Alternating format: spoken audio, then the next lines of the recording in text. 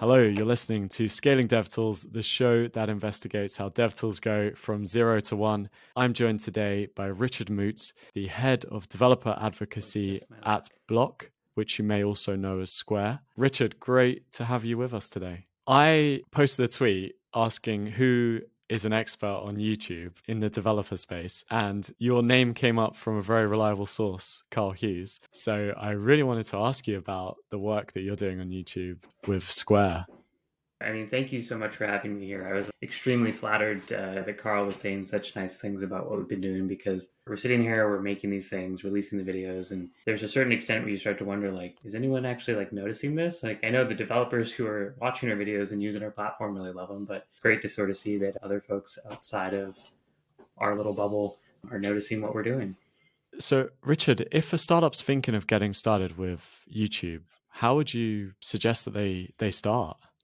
It's a really good question. And one of the things that comes to mind is like sort of assume that you've already been doing blog posts and you figured out how to like get traction within this space, and you understand like how to engage with people in a written format, and you're like, we want to go to video.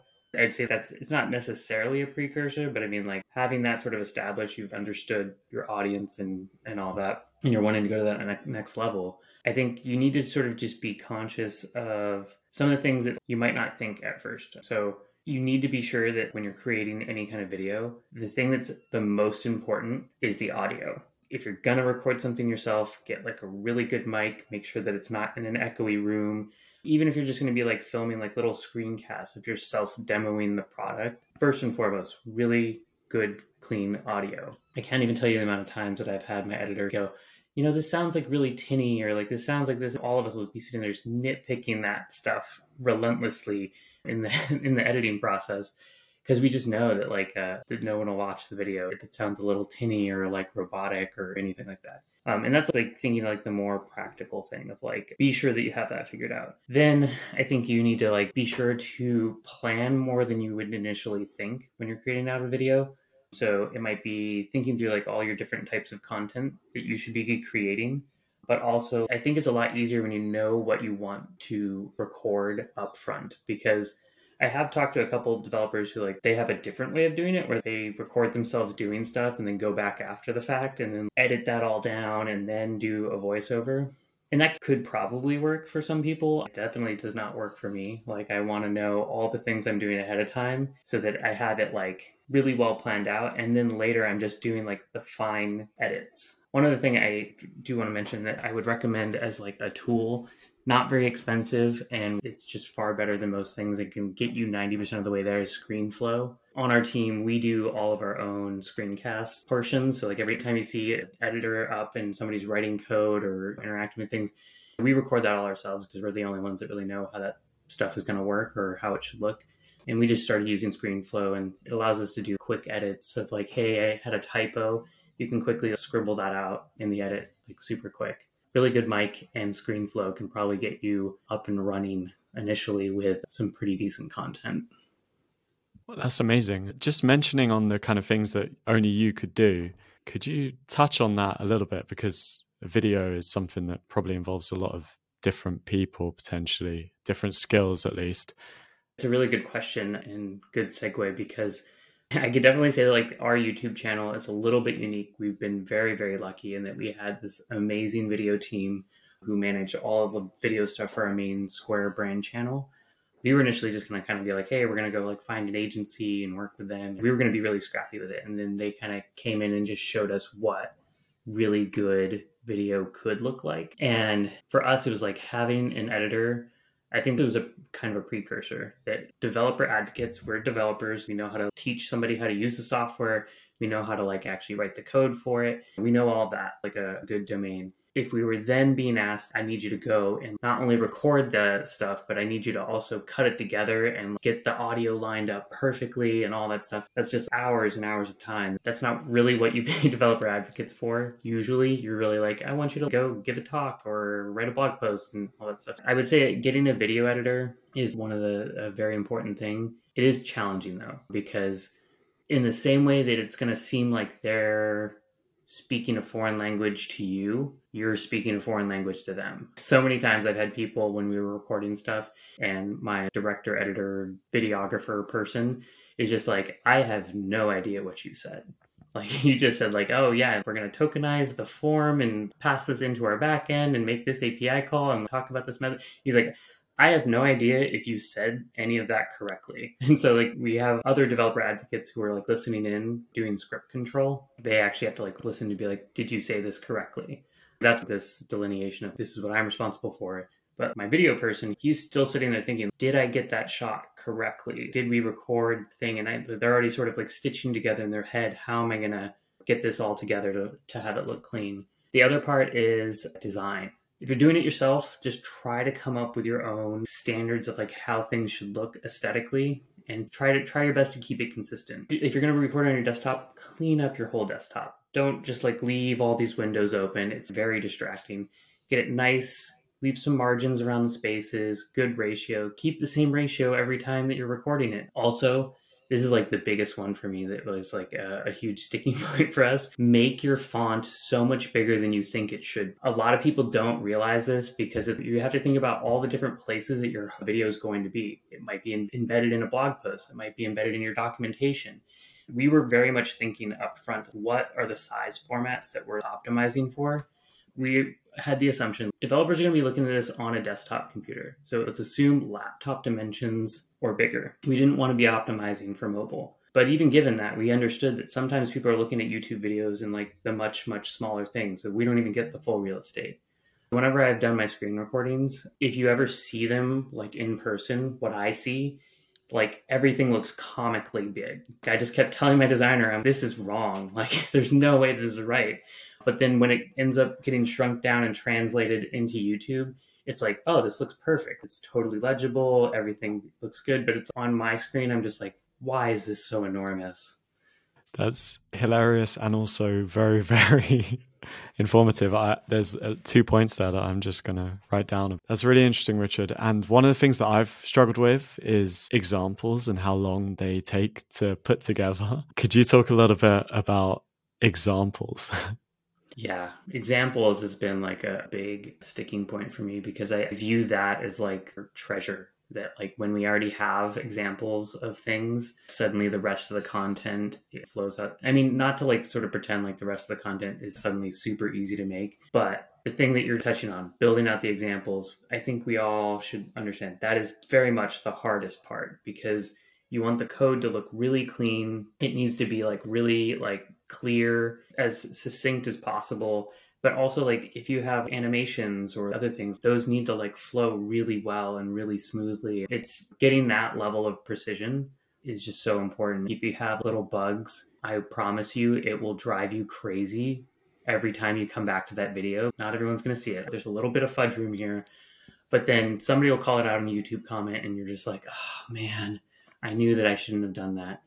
Building out examples is really important. It's like one of the reasons why we recently decided to hire a developer relations engineer to like focus on building out examples, because anytime I've had to build out an example for a video that I was creating, it suddenly takes like 2 to 3 times as long immediately because I'm going to be writing all the code and refactoring the code. And like by the time I get all the code done, then I could finally be like, okay, now I can write the script because I know exactly what it is that I'm going to be talking about. But like it's this precursor to the whole thing. If you have a product where like there's a lot of visual stuff and you could just demo it, awesome. Otherwise, I would highly recommend investing in getting like good examples, even if they're small. Just really good, clean examples of something that you can showcase in your video is really important. That's a really good point. And when we're talking about good examples, in a general sense on kind of quality versus quantity, I know this is something that you've thought a lot about, and I wonder if you could share a little bit about how you think about this. It's definitely a good thing to be thinking about. And in fact, I should have mentioned it before, like when you're starting out, you might think, oh, I want to create like a bunch of videos and I want to be like really scrappy. And say you did listen to me and you got like the good mic and you got ScreenFlow, but then you just start like pumping things out. I do think that there's a lot of value in spending the time initially as much as you can to figure out what does a quality video look like and how much work does it take to create that. In the same way that I would say the same thing about like blog content, like figure out what it takes to like write a really good blog post. Once you finally figured out like, okay, this is what a piece of evergreen content looks like, just in that process, you're going to like be able to look back and think, okay, what are the things that actually got me there? And where is it that I can start making compromises and shortcuts and optimizations? And that's why, like with our own videos, initially, those first few videos were really not easy to get put together. It was like working with somebody who's like building out our sets. Everything that we do, yes, we're like in a larger public company. And so, we had more budget for certain things, creating sets and all this stuff. But a lot of that was like driven by our video team sort of insisting like we want to have this certain level of quality. And then that just paid dividends for us over the long term, because once you hit that like really quality video, you then can like be better about understanding like I probably didn't really need to do all of this stuff with the lighting, or I didn't need to do all of this stuff when doing my screen recordings. And I can maybe, if I like planned this a little bit better, I can scrub out parts easier. I even like learned at like one point, if I was like say pasting values in to replace stuff in a screencast, I learned that if you just paste them all first and then Command Z your way back, start your recording, and then Command Shift C, or like basically to like redo everything that you undid, everything just came through like a lot more seamlessly. Like these are all things that you figure out, okay, I spent the time to do it the hard way, and now I know where I can sort of take my shortcuts. And now we hit a point where we can produce our videos way faster, way easier, and we're still barely compromised on the quality. Yeah, that makes a lot of sense. And also, one of the things that you mentioned previously is about having fun when you're making it, which is, I know this is a very serious podcast where we talk about growth, but where does fun come into it? I love that you bring it up, because it's actually probably like one of the most important things to me. I always say this, it's somewhat selfishly, because like I want to enjoy doing my job. And if my job is creating this content, I want that to be fun. But I really do believe that like if you're having fun doing that thing, particularly with content is like a lot of times that you want it to be engaging.